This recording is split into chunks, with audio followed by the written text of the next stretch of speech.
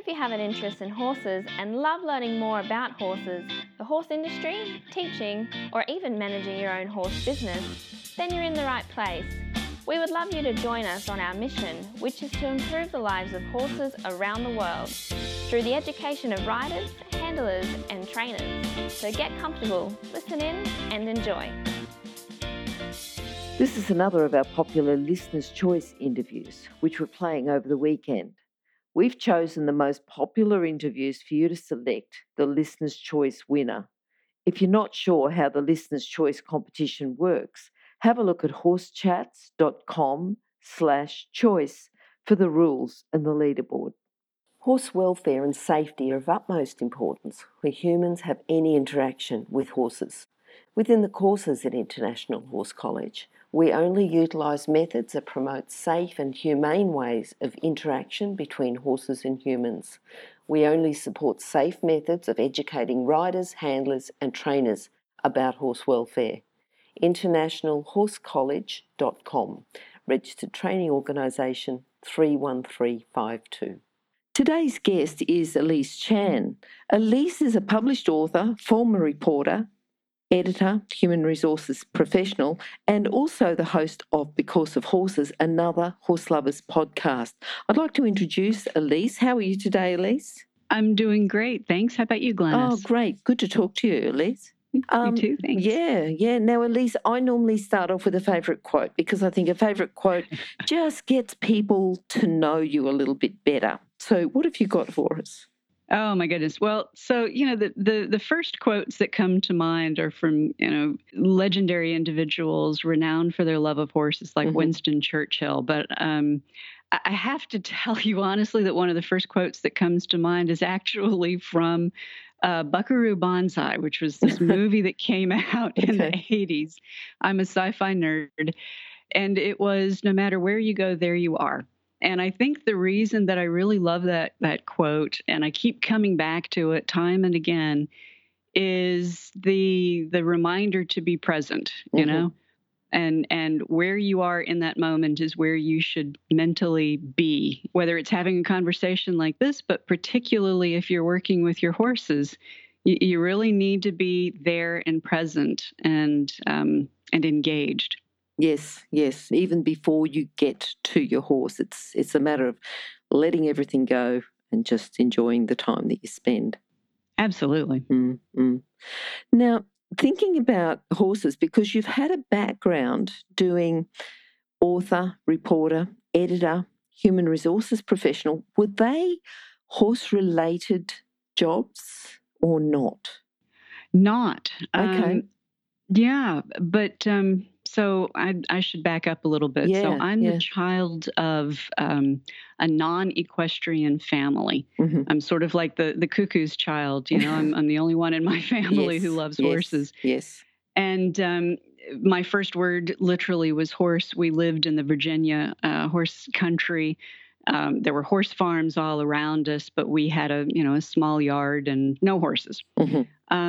But my parents realized very early on that I absolutely adored horses, defying all logic. And so they let me ride from a very early age. I started riding when I was about 2 years old. And we ultimately, I had horses throughout my childhood. We ultimately discovered the U.S. Pony Club, where I really got my first bona fide instruction and genuinely learned horsemanship. Up to that point, I think I had an army of guardian angels watching over me because we made every mistake in the book. I mean, there wasn't a mistake that we missed, right? And yet, thank goodness I survived them all. And it was at that point where I became truly serious about riding. I was an eventer. And here in the U.S., I evented on the East Coast and was very fortunate in, the horses that I was able to ride and the people I was able to work with. But my parents also told me that when I went off to college, my horse was not going with me, which was heartbreaking because the school that I went to had a wonderful equestrian team.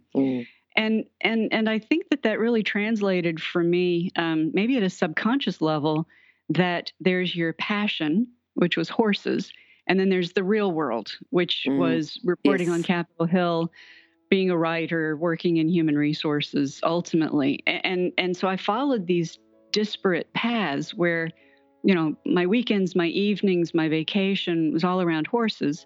I had horses, but my work, my career had nothing to do with them at that point. And it was a whole number of years in the making, but ultimately, it occurred to me that some of the happiest people I've ever met are those who have figured out how to combine Yes. the things that they're most passionate about with where they spend and how they spend the majority of their time. And that's a job. You spend more time on your job than you do with your family, right? Mm-hmm. Well, how wonderful if that happens to be with horses. And so the podcast, as well as some photography that I do, is all centered on horses and our community of horse lovers. And so I get to talk horses, I get to be around horses, and it's, the angels are singing, the skies have opened, it's roses and sunshine every day. So I finally got smart. Yes. And I think too, a lot of people do that now. The horse industry has opened up so much, it's broadened, and to combine your love of horses with another career is just absolutely brilliant. Some people I talk to, they say, no, I've always had horses. I took a year off after I left school to do other stuff before I was going to start university. And then I never started university. Others have said, I'll go to university, but then I'll just do this bit of time with horses. And they've done horses. And other people, similar to you, have had a career, done other stuff, but come back to horses. So a bit of a mixture there. But in between there, I think you've written a book. Is that right? Yeah, I wrote a horse book. Mm-hmm. A Parent's Guide to Riding Lessons, and it was endorsed by the U.S. Pony Club and Young Riders Magazine and a number of other organizations. But really, Glennis, its genesis was in my own experience as the child of non-equestrian parents. Yes. And how on earth do you help them? And what really touched that off was I was doing a barn tour. And going around, and I did some consulting in the equestrian world, just, on the side. And I went into a barn and I saw a terribly unsafe situation. And it was a child involved, and the mother was standing there observing this. And I couldn't believe that this was being allowed to continue. And it occurred to me that parents who don't know anything about horses are putting a tremendous amount of trust into an individual who has hung out their shingle and said, in effect, I know what I'm doing. You can trust me. Yes. And how could they possibly know not to? What questions should they be asking? What resources are available to them? What is their role in all of this? Because for non-equestrian people going into a barn, we speak a different language. We interact with these huge animals who have minds and interests of their own, and that can be incredibly intimidating. So I wrote this book from that perspective, and as the parent of a horse-crazy child. At the time, my daughter was quite young, and it just kind of all came together in this book, and I was very fortunate that it struck a chord. So, that's my equestrian book. And I think, like people do, it's almost like having a big dog. We've got a dog. We don't need a license or any sort of training to have a dog. So we'll just have a horse and hope that it all goes okay. And yes, if someone else has had a horse, then they obviously know more than us. But unless they're qualified and trained, they probably don't know as much as what they need to know. Well, and that's actually absolutely true. And something I understand that's unique to the U.S. is that in other countries, equestrian endeavors, sports, and training are governed to one extent or another by the government. But in the United States, it's not. Anybody can hang out a shingle. Qualifications are virtually irrelevant. And so we have one organization, the Certified Horsemanship Association, CHA, that was established to fill that gap, to promote safety and education throughout the entire horse industry.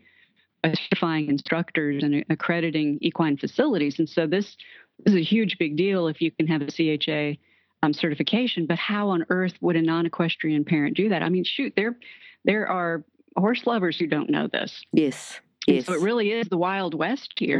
And whatever you can do to help educate is important. Yep. And it's certainly tightening up in Australia to what it was. But one other thing is that we have barns. We do. It's a lot more established now than it ever was.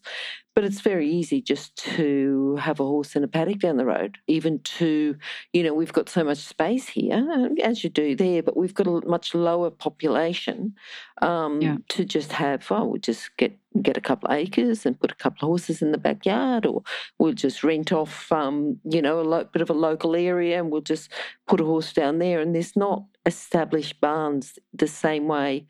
No, I shouldn't say that, because there are established barns. They're called adjustment centres, but not quite in the same way that it is in the US, in the UK, in Europe. It's a little bit more open than that. So there's probably more areas for parents to make mistakes. It's a problem, but I think it's a matter of educating people to not hang out those shingles unless they actually know what they're doing. They've got the qualifications, they've worked in that industry, they've got the experience, they're insured. It's a business. They should know what they're doing, and also to the parents. It's I see it as a matter of education. Absolutely. Yeah. Now, you've got horses, you've had horses, you've competed, you've now got, as well as that, you've now got a podcast, you've got other things. Are you doing anything else? It's all just about combining your other skills with horses? That's your main thing you're doing now? Yeah, that's really how it's come together. Good.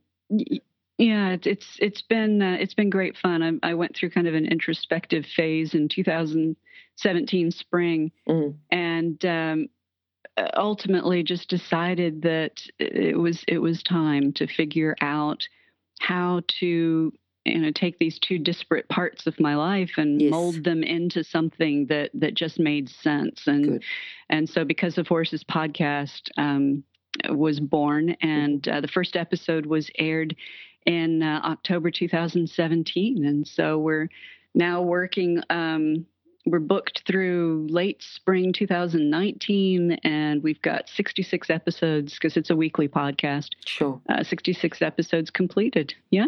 Good. It went fast, too. Yes, it does. And it's great talking to people. I love it. I just love it. I love talking to people like yourself, who've combined your other passion with horses.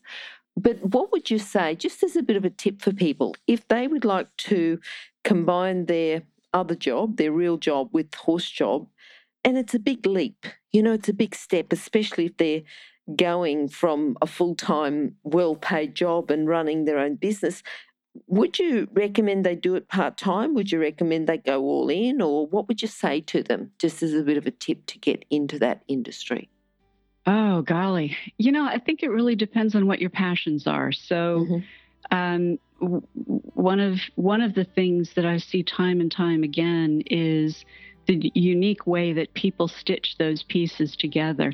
I've met and interviewed business professionals. They've worked in the corporate world forever, and have been able to translate the skills that they learned in the corporate setting into a corporate setting that just happens to be in the horse world. It could be for a breed association. It could be for a discipline association. It could be in the racing industry. It could be, in any number of places. The key is having those skills that are translatable. And now I feel like I'm the HR person talking, but really it's taking a true assessment of what you have done, what skills can be translated into a different setting, and then having a really good understanding of what the horse world entails where you live.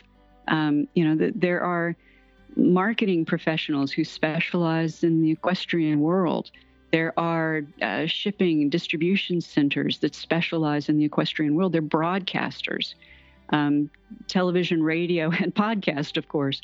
there's such a wide and diverse opportunity or series of opportunities within the horse world to be able to find your niche.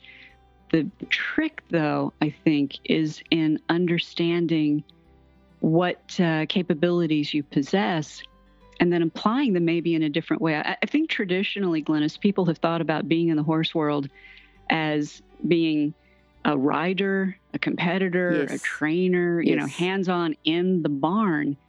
And that's all certainly true. But there are a million different ways you can be involved with horses and in that environment and in that wonderful community of horse lovers without actually touching a horse. And it feels almost, like heresy to say that, but it is possible. And getting closer and into that environment is so rewarding on its own. And then if you do get to put your hands on a horse, how wonderful is that? That's just icing on the cake. Absolutely. Stop. I need to interrupt this chat for a hot off the press notification. That is, that the latest version of the book, 101 Careers in the Horse Industry, is now available, and the best news is that it's a free download. So if you work in the horse industry, if you have a plan to work in the horse industry and have a career in the horse industry, or if you know someone who plans to have a career in this fabulous industry, then this is an essential book for you to read now and then keep as a reference as you progress through your career. With over 100 jobs to choose from, you'll probably find at least one that you'd happily do without being paid. So simply go to internationalhorsecollege.com, scroll down to the bottom of the page and click on the 101 Careers in the Horse Industry button to receive your free career book. Imagine, maybe one day you could be a guest on Horse Chats. One point that you made about, knowing what the horse world entails where you live, because if people are looking at a business, there's still got to be a need in the horse industry. And if there's not that need there, then there's no people that are going to provide that income, because it still is a business. There's got to be the need there to put it out there, to hang your shingles. Yeah. But there's so many creative ways to do it. So one of the first examples that comes to mind, if you've ever seen it, is Life Between the Ears, which is a wonderful Instagram and Facebook social media community that was founded by Christine Doms, who lives in Washington State in the United States.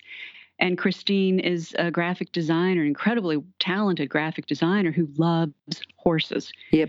And so she created this following of tens of thousands, probably at 100,000 or more now, followers online. And they're all taking pictures from their horses' saddles. So they're shooting between the horses' ears at whatever it is that they see around the world. And she's got people sending her photos from Morocco and Australia and New Zealand and Europe and the US and Canada. I mean, all over the world, literally. And she takes these gorgeous photos and she curates them. And she's created, just because she loves graphic design and photography and horses, she's created this thing that didn't exist before. And really has developed its own life because she just imagined something different, and so there's so many unique ways. That's what I was talking about before. There's so many unique ways to find a place for yourself in the horse world. It's one of the wonderful things, the many wonderful things about loving horses, is that there's so many different ways to express it. Yes, and certainly an international love as well. It's not just confined to one particular country. Yeah, absolutely. And in fact, I think that one of the most unique aspects of loving horses is it transcends geography, country, politics, language, culture. Yes. All of us love horses from all over the world, all walks of life. We have that commonality that really is a beautiful thing, particularly in today's day and age. We can connect and agree on this very fundamental, kind of visceral experience. Yes, yeah. And horses do that. They do. Elise, tell us about, we were talking a little bit before the show and you were saying about one of your guests was quite intrigued by horses, didn't actually own horses, but I think you said he wrote a book about the Mustangs? Yeah, so this is a Pulitzer Prize winning reporter, a New York Times reporter, who had never ridden a horse in his life, never owned a horse, never been around horses. But something about the Mustang had really caught his imagination. The image of the Mustang and all that it represents, independence and freedom, these bedrock ideals. And as he began looking at the Mustang dilemma here in the United States, his reporter instincts kicked into gear, and he wanted to better understand, what was going on with the Mustang, how we got to this mess of a place that we are right now. It's ridiculous. And where on earth we're going to go with the situation, but most importantly with these horses.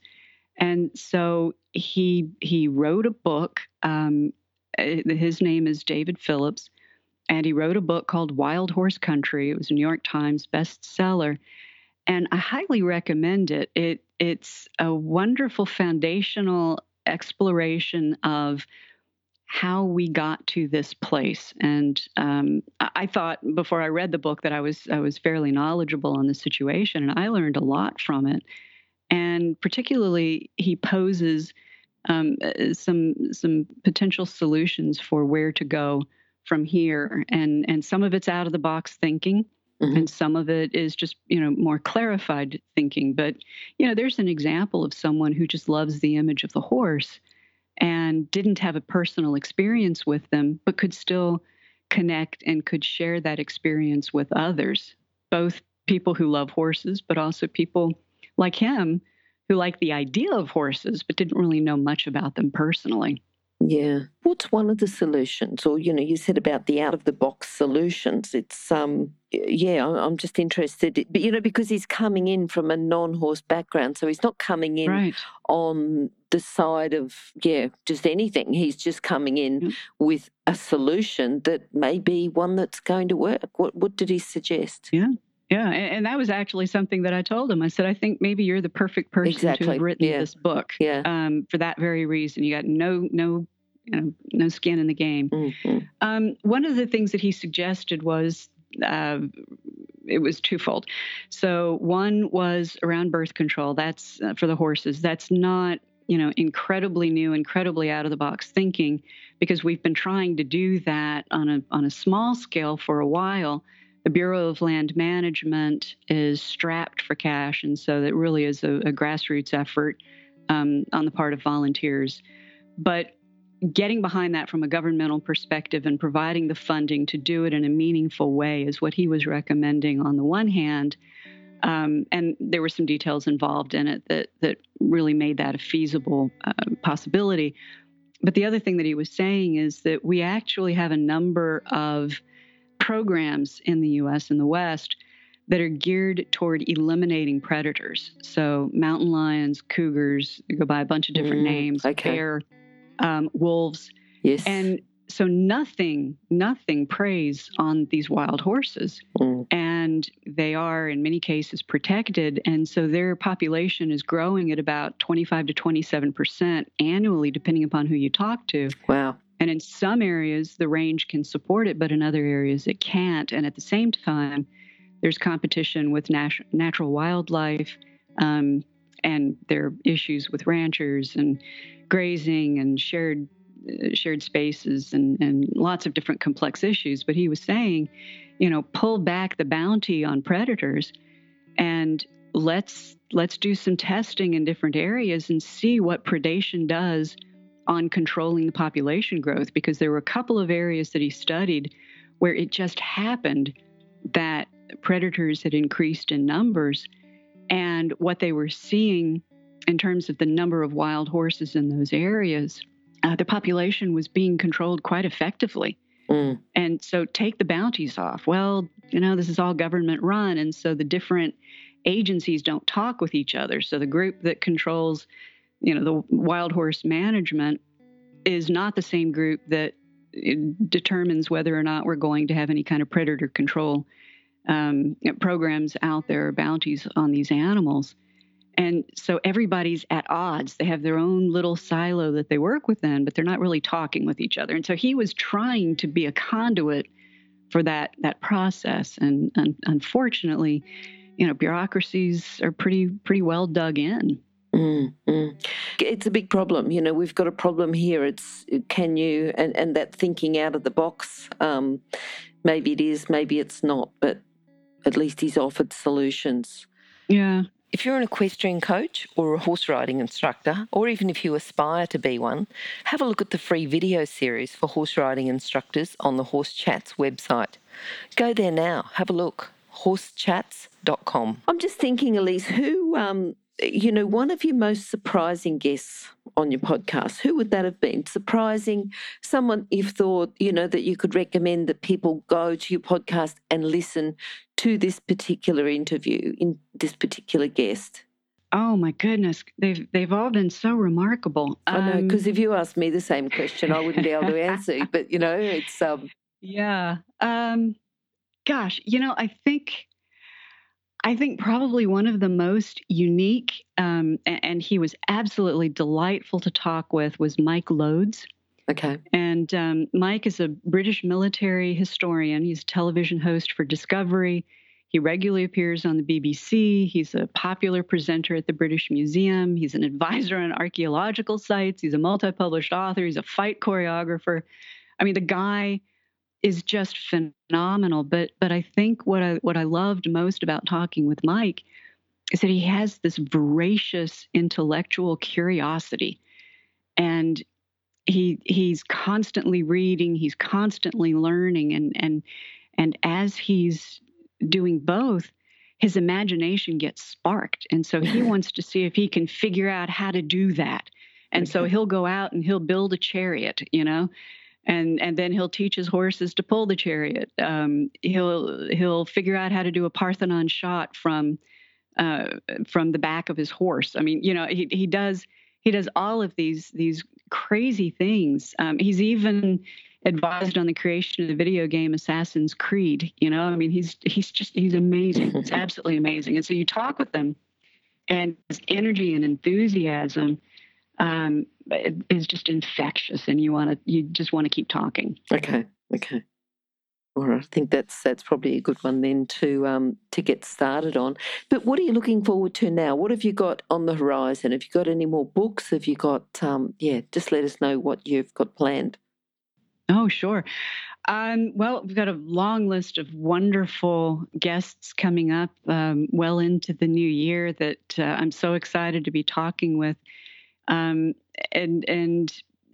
some of them are just particularly fascinating. There's a Paralympian from Germany who was just recently inducted into the National Cowgirl Museum and Hall of Fame in Fort Worth, Texas.